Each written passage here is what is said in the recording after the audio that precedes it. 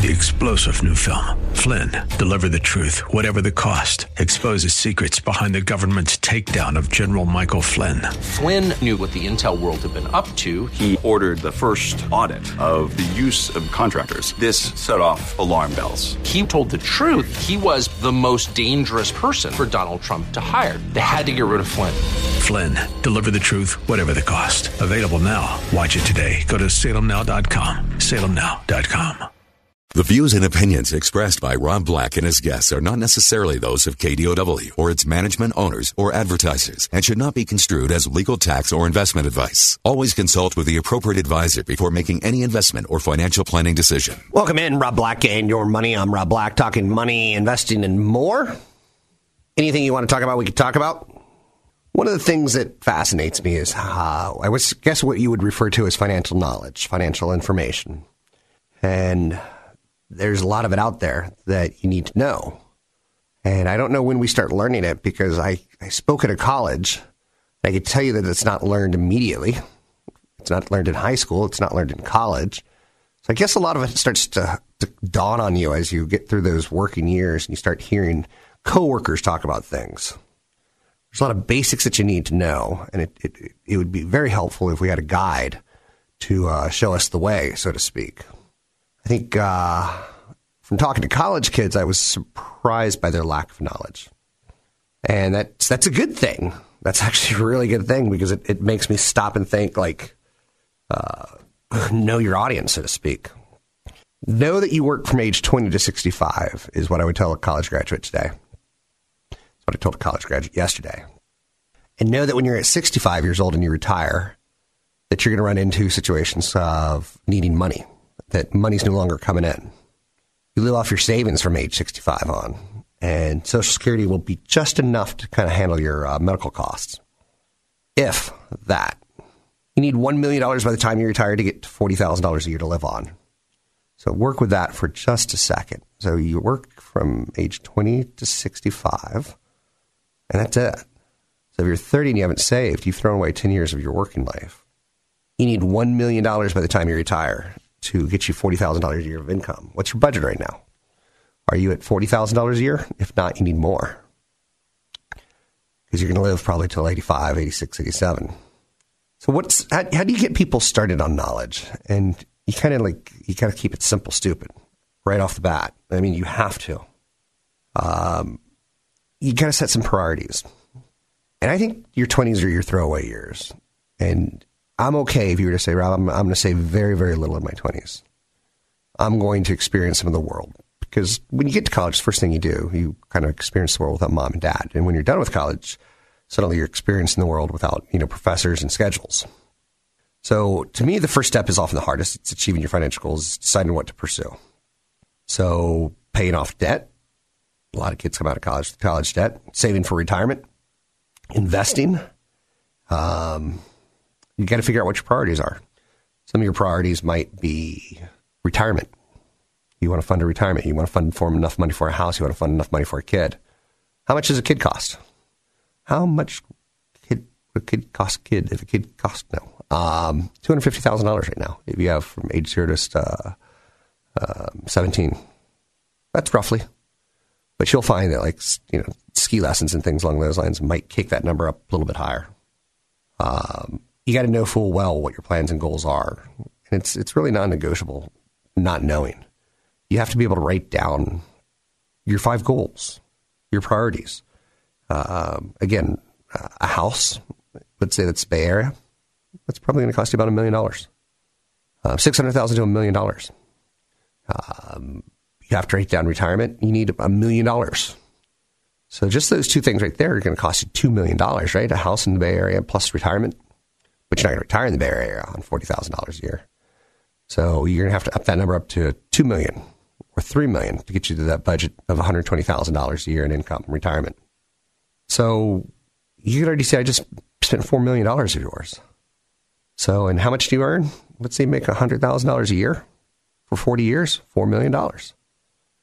But you have to pay for rent. You have to pay taxes. So that's where it starts to become very, very tricky.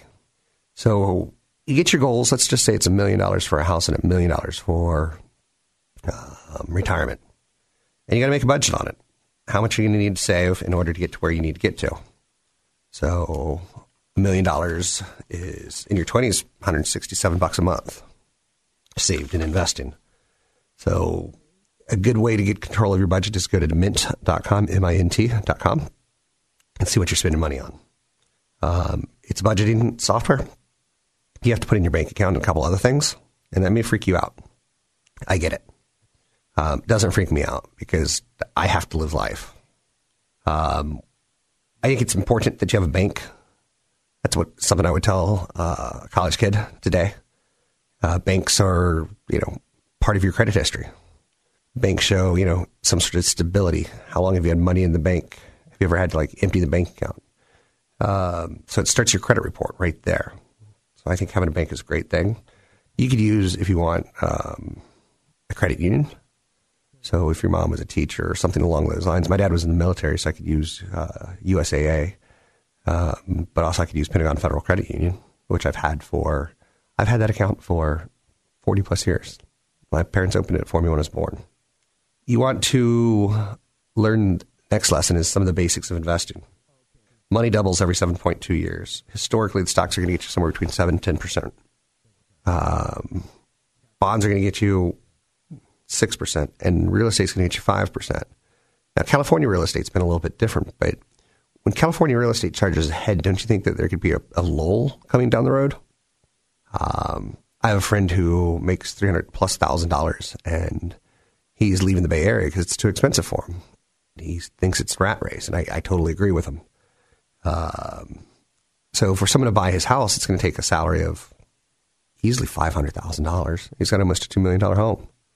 How many people have that kind of salaries? I think that's worthy of note. Stop and breathe and go, and how many people make that kind of money? Who are these people who make that kind of money? So money doubles every 7.2 years. Inflation is the boogeyman. You can't keep your money in the bank because if you have $100,000 sitting around, it's worth less money every single year because inflation is out there eroding the value of the dollar. Inflation means stuff that you pay for. Groceries. They're more expensive every single year. And it's kind of funny because you'll go through years where you don't buy a lot of groceries, where you're kind of just getting just the minimum. And then there's some years where you're like, oh, I'm going to go fat this year. I'm going to get some new mustard. I'm going to get some new hot sauce. And you look at your bag and it's like 4 bags for $180. You're like, whoa. So the best way to invest and try to go for that 10% return is through your 401k, your 403b, your 457. Because $1 right now, when you earn $1, 10% of that goes to state income. 10% of it goes to state sales tax, roughly. 25% goes to the government. So right there, that's 25, 35, 45% of your money's gone. So you only have 55 cents left of it. Part of it goes to Social Security. So wow, now you've spent almost half of it. And then you get into, other things, property taxes. I mean, the taxes are crazy. It almost makes me want to go buy some tea and throw it in the harbor. So you have to get in your 401k some large cap exposure, some mid cap exposure, some small cap exposure, all in 2 varieties, growth and value, and some international exposure, and some sort of income exposure. I'm Rob Black, talking all things financial. You can find me online at Rob Black Show, Twitter, Rob Black Show. We're talking about what we would tell a college kid, because they really don't have a huge knowledge base on finances. Catch Rob Black and Rob Black and Your Money live on the Bay Area airwaves, weekday mornings from 7 to 9 on AM 1220 KDOW and streaming live on the KDOW radio app or KDOW.biz. And don't forget the weeknight replay at 7. I'm Rob Black, talking money, investing, and more. Have you ever had a relationship? I'm talking with Tony from BayAreaLoanSource.com. He's my mortgage guy. Hi, Rob. Hello, how are you? I'm well. So the fact that I made more money this year than last year, that'll help me get a mortgage in the future. Probably, right? Yeah. So, but also I have more debt, which I got to imagine that plays into a part of it. It certainly does. I know some people who have had relationships in their life end, some of them tragically, some of them normally, some of them because they had low self-esteem. And I always go back to some of those and how different your life would have been had you married. At one point in time, you were dating a woman named Priscilla. Mm-hmm. At one time I was dating Juliet.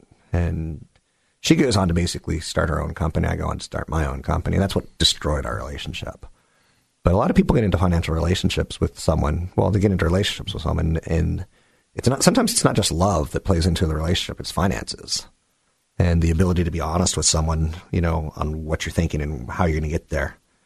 I know someone that had really bad self-esteem, and she basically got into a 4 or 5 year marriage that took 4 or 5 years away from her career, took 4 or 5 years away from saving money for a house, took 4 or 5 years away from, and I don't think that's something a lot of people look at. I would imagine the people that you come across in the world have known each other for 10, 15 years. They've been saving money together. They've been building their careers together.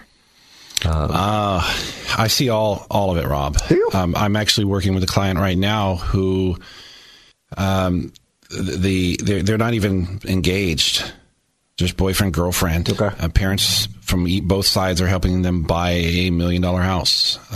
They both have decent incomes, not great incomes, but decent incomes, and they qualify for a certain mortgage, and their family's going to help them out and buy in the peninsula. But I also see the families who have been, I'm working with a client who's been renting for 20 years and has finally saved enough money to buy $600,000.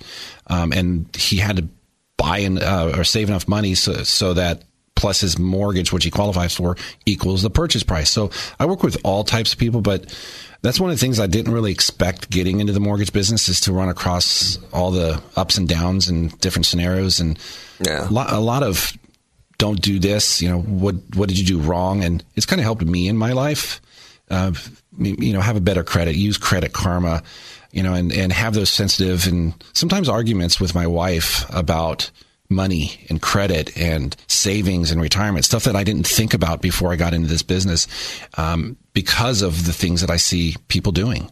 Okay. And it's helped me. And it helps me help other people and be earnest and honest and forthcoming about how your decisions can really affect your retirement eventually. And that's really what it's all about. And it doesn't make sense when you're in the 30s because you're young and vibrant, and it's not so important, going out, maybe watching a game and having drinks with your friends and go sailing or whatever it is. But when you turn 40, all of a sudden things start clicking, and then the kids are around, and then you're talking about a house, and things change, and retirement all of a sudden becomes a really big word in your vocabulary. I kind of want to go back to the example I was kind of leading you down on. That I know someone that, fell in love with a guy, and they did a lot of drugs, and they kind of enjoyed their life kind of thing for a while, and they kind of blew off.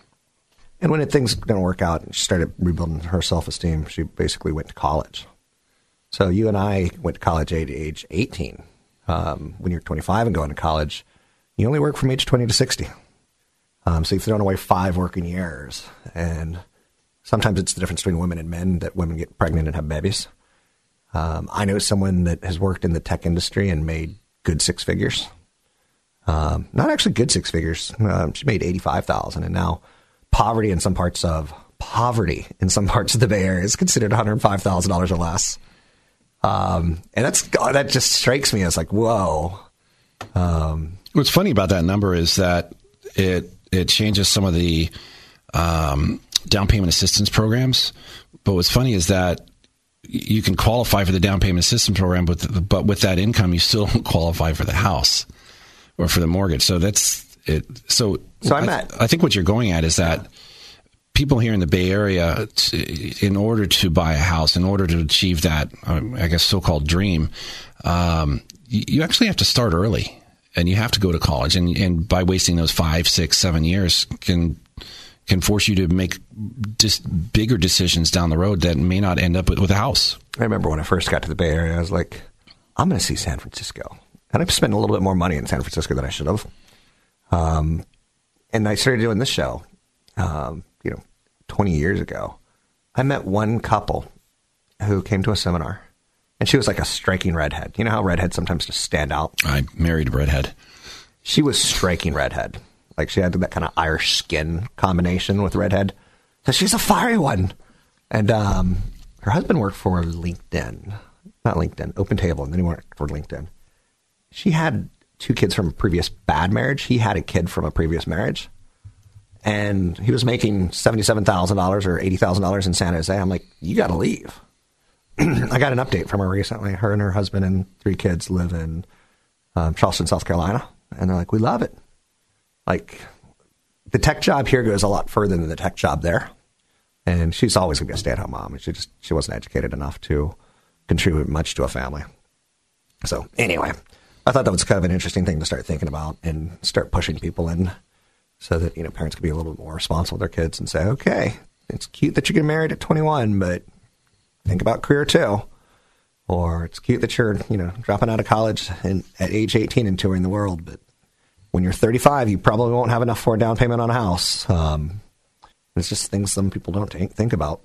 So anyway, I'm so off topic. 800-516-1220 to get your calls on the air. It's 800-516-1220 to get your calls on the air. And that was an example of someone who migrated out of the area. Yeah, I think we're going to see a lot more of that. I think so too. So, especially when like a place like Charleston has so much land around it, and you may not have the constraints of the commute like we do here, and it might make more sense where you could live 30 miles away and actually get to work in 30 minutes, and that's going to be appealing to a lot more people as these what we call second-tier cities are growing and growing and growing. 800-516-1220 to get your calls in the air. If you're still there, we'll get to you in the next break. 800-516-1220. I'm Rob Black, talking all things financial, money, investing, and more. Want the podcast with music? Find the link to the other version of the podcast by going to Rob Black's Twitter. His handle is @RobBlackShow. Listen to Rob Black and Your Money weekday mornings, 7 to 9 on AM 1220 KDOW. Welcome in, Rob Black and Your Money. I'm Rob Black. Join me now. Talk little markets. Patrick O'Hare, briefing.com. How are you, Mr. O'Hare? Hey, Rob. I'm doing well. It's good to be back with you. Yeah, it's an odd day for us, which is telling us it's the holiday period. Holiday period's telling me it's the end of the year. What are we seeing as we cruise towards 2018? Well, we've seen clearly another good year for the stock market here as we move toward 2018. Now, if we want to talk like real current events, the market is acting up a little bit here over the last few days, seemingly getting a little bit concerned about the fate of tax reform plan, and is also starting to turn its attention to some worrisome indicators such as a flattening yield curve. And so you're starting to see a new narrative emerge here that revolves around this idea that perhaps economic growth will not live up to its perceived potential, and that's kind of slowed down the market's bullish enthusiasm here of late, and has capped the gains that we have been seeing, continuing to persist throughout this year. It does feel a little bit like the market is losing some steam and cooling off, taking a break.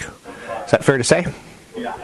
It does, and I think everyone needs to also take into account at this juncture when you see the market back up here that it had such a fantastic run here over the last several months. I mean, you're looking at the S&P 500, for instance, over the last 3 months is up 4%. The Dow Jones Industrial Average up 6%.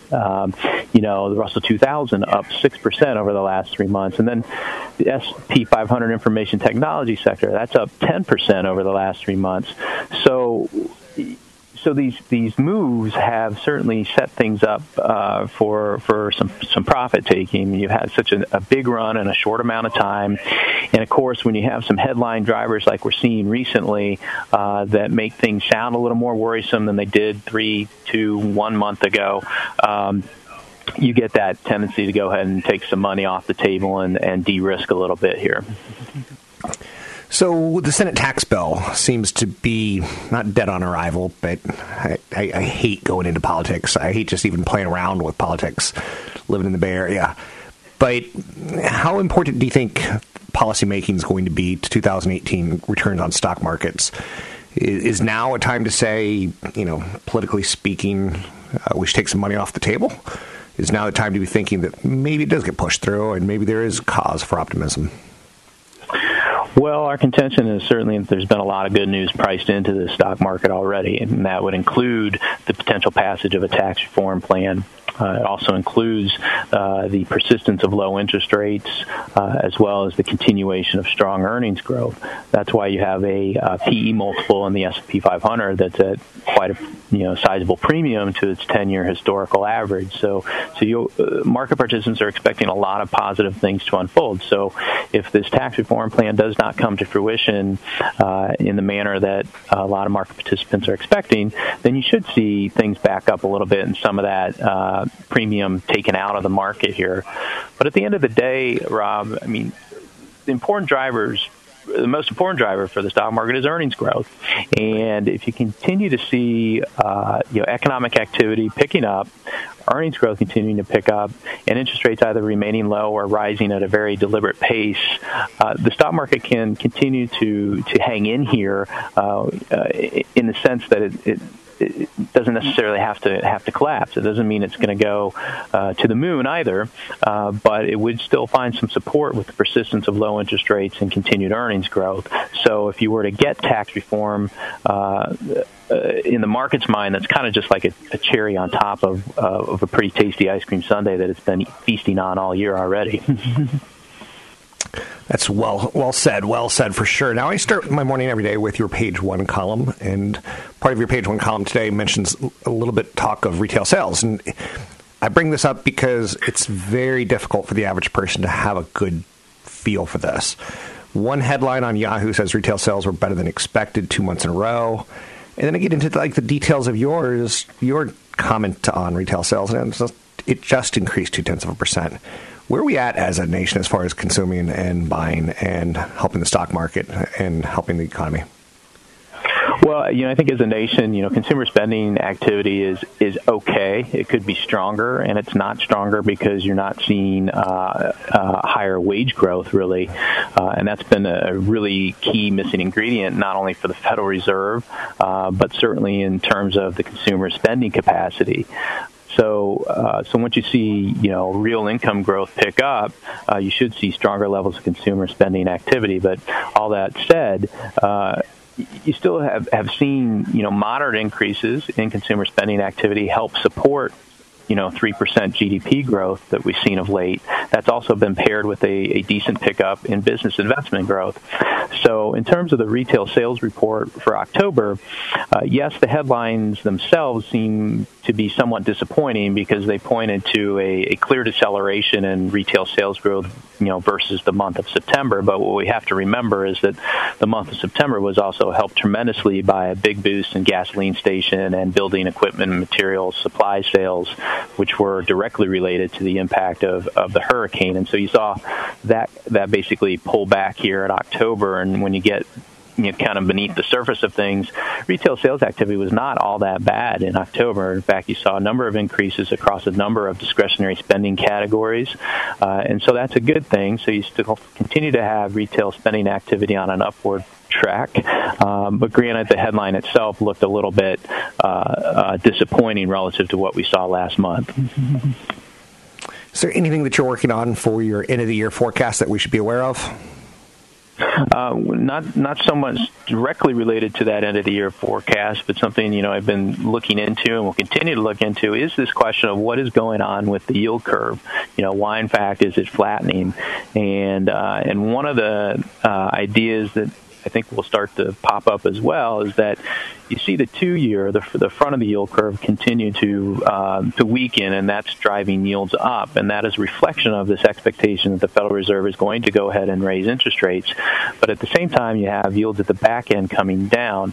And I think one of the notions that will start to creep up here, which we haven't heard a lot lately, is perhaps maybe that drop at the back end of the curve in terms of the Treasury yield could be a little bit of an early indication on the market's part that it worries about the Fed making a policy mistake, meaning that it raises rates perhaps too much too soon and chokes off this economic recovery effort, which would be a great disappointment because that ultimately should mean that you're going to see lower than expected earnings growth as well, and that again would cap some of the potential upside for 2018 if that happens to be the case. Thanks very much. It's Patrick O'Hare with Briefing.com. As always, insightful ideas into the market. Briefing.com is a great provider of information to both domestic and international markets that is, in my opinion, non-biased. Great way to start your day with his page one column. On top of it, if you play around with Briefing's various tier levels, whether it be the professional or the standard packages, you can start with page one. You can go to the big picture, the market view, swing trading, the Fed brief. There's so much content there for you to consume as a purveyor of information on Wall Street. I'm Rob Black, talking all things financial, money, investing, and more. 800-516-1220 to get your calls on the air. It's 800-516-1220 to get your calls on the air. The yield curve is a tough thing to explain on Wall Street. I think Patrick does a pretty nice job of explaining it. It's not a fun thing to talk about. The Senate tax bill, a little bit more entertaining and a little bit more, we see how that relates to us. Copper prices have been retreating recently, telling us that maybe there's not a lot of industrial demand going on out there. I live in a fake world. I live in the Bay Area, and just driving up 101 every morning to get into San Francisco, I'm like, whoa, there's a lot of demand for cranes. There's a lot of demand for construction. But that, too, will go through a cycle. Oil prices are telling us a little something. They got stronger as the year hit its middle months and towards the driving towards the end of the year. They held up, and they held up okay, telling us that oil's probably not problematic on the downside. So it's something that we'll continue to digest and see commodities and energy as a thought of economic activity. Mark Cuban was on CNBC recently talking about his investment style. Now, Mark Cuban, as you all know, from Shark Tank, right? He's also someone that you may or may not know, started a company many years ago, Broadcast.com, which started to change the world of radio and television forever.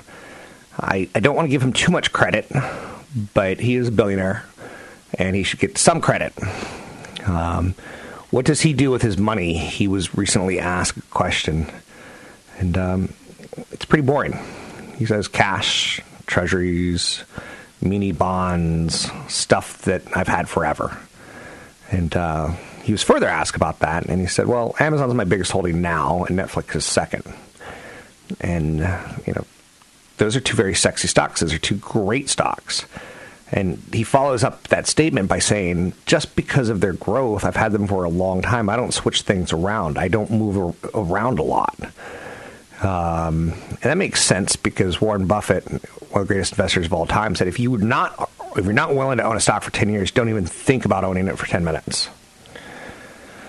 A lot of this stuff starts coming together for me. I'm not sure if it does for you. You can find me online at Rob Black Show. It's Rob Black Show. Don't forget, I always have seminars coming up. Got one coming up very soon. You can find out more about that at Rob Black Show. Getting for free using the code Radio25. It's Radio25. Don't forget, there's another hour of today's show to listen to. Find it now at KDOW.biz or on the KDOW radio app. I'm Rob Black, talking money, investing, and more. The headline news is discouraging on a day-by-day basis. Whether it's Harvey Weinstein or a shooting in an elementary school, it's just getting to be a little bit heavy. Working in television news, it feels pronounced. So a lot of the stories that are out there that feel good on Wall Street sometimes that filter through me and filter into the world are stupid things. Like Amazon announced today that it's going to reduce prices of additional groceries tied towards holiday staples. With Thanksgiving right around the corner, you're like, ooh. Any Whole Foods customer will be able to purchase organic or non-antibiotic turkeys at a reduced price of $3.49 a pound or $2.49 per pound, respectively, whether it's the non-antibiotics or organic. And the seasonal price cuts are in addition to markdowns at Whole Foods made after the Amazon acquisition. So when you discount popular holiday food items, it's key to get people into your stores. And when you get people into your stores, you're able to hopefully keep your fingers crossed that they'll buy other goods. It's like the idea of gift cards. I'm not a fan of gift cards. I know you're saying Rob Black hates gift cards. Yes, Rob Black hates gift cards. I think it's a lazy present, and I think most Americans ask for them and want them. 2/3 of Americans actually ask for them. I hate candy canes, but on top of hating candy canes, I hate gift cards. Santa Claus, I'm okay with. Christmas music,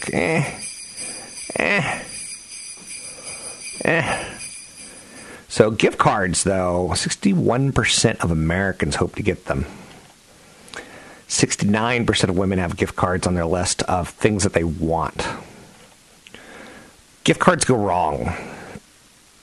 6 to 10% never, ever get redeemed, which basically means you're using your cash, your money, your credit, and you're buying something that the store never, ever has to honor. Now, that number's actually gone down in recent years as people have become a little bit better at using their cards. Maybe the internet helped a little bit of people punching in codes and things like that. But a lot are forgotten. Some are lost. Some are just never, ever used. So retailers love gift cards because of that fact alone. 75% of consumers overspend the value of their gift card as well. So if you get someone a gift card, and I got to be careful what I say so I don't offend anyone, but sometimes the gift card values for like a Starbucks might be $5 or $10, and if you go into a Starbucks, it's tough to walk out for under $5, right? Now, again, that's where we as consumers are once again empowering the retailers to take advantage of us. I guess it is what it is, right? Digital gift cards are even weirder to me. So I'm not a big fan of going into like a Safeway and seeing the wall of gift cards that you can choose. I'm like, that's a lot of plastic. We don't really need that much plastic, do we? But digital gift cards to me are just like, whoa, you just get an email. And that's quite shocking to me. Retail sales, by the way, rose more than expected for the second straight month. But it wasn't very much. And you look at retail sales and you go, ooh, Apple just started selling a new phone. And if I turned on the news, I saw a lot of people stand in line to get Apple products. Retail sales rose at a solid pace last month as consumers bought more cars, furniture, and clothes. But it wasn't a great number. Retail sales increased just 0.2%. Americans are spending more freely as confidence in the economy has jumped. Americans are boosting their spending, but incomes are rising only modestly. So the incomes rising modestly is a problem. That's pushed more people to borrow to finance their purchases. Credit card debt, I don't know. It's a weird world we live in. Because a lot of times we'll say, well, the economy's okay for me, but I hear from my neighbors it's not good, right? The proportion of Americans falling behind on their credit card bills rose to 4.6%. The share of auto loans in 90 days or more overdue rose to 2.4% from 2.3%. Statistically, not very interesting. But the trend is troubling. And I think that's something that we as a nation will come to pay. When does the bill come due? I don't know. We've had a great bull market. It's been fantastic. It's been fun. It's actually kind of cool to watch my bottom line grow. But I'm also working in financial news, and I see credit card debt growing. I see student loan debt growing. And I don't want to be a Pollyanna.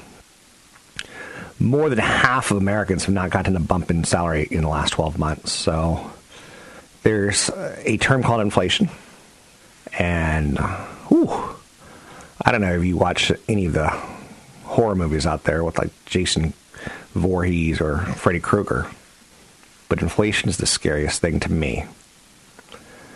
So we have a tight labor market that's making it harder for employers to find employees that have more education, typically have higher incomes. That's the thought, right? They're more likely to get a raise. So that education does pay off. But that education's also putting us in more and more student debt.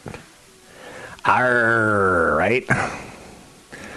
Choose your college major wisely because it's expensive. You can find me online at Rob Black Show, Twitter, Rob Black Show, YouTube, Rob Black Show. Don't forget, big event coming up. You can sign up for it at Rob Black Show. Use the code radio25 to get in for free.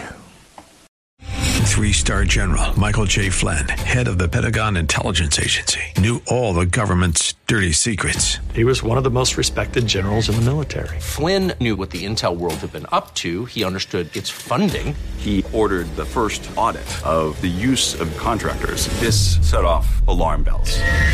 The explosive new documentary, Flynn, Deliver the Truth, Whatever the Cost, uncovers the facts behind this scandal. Flynn told the truth. He was the most dangerous person for Donald Trump to hire. I find out the worst enemy that I'm going to face in my life is right here in America. They took my assessment and they wanted me to change it. And I was like, I'm not changing it. They had to get rid of Flynn.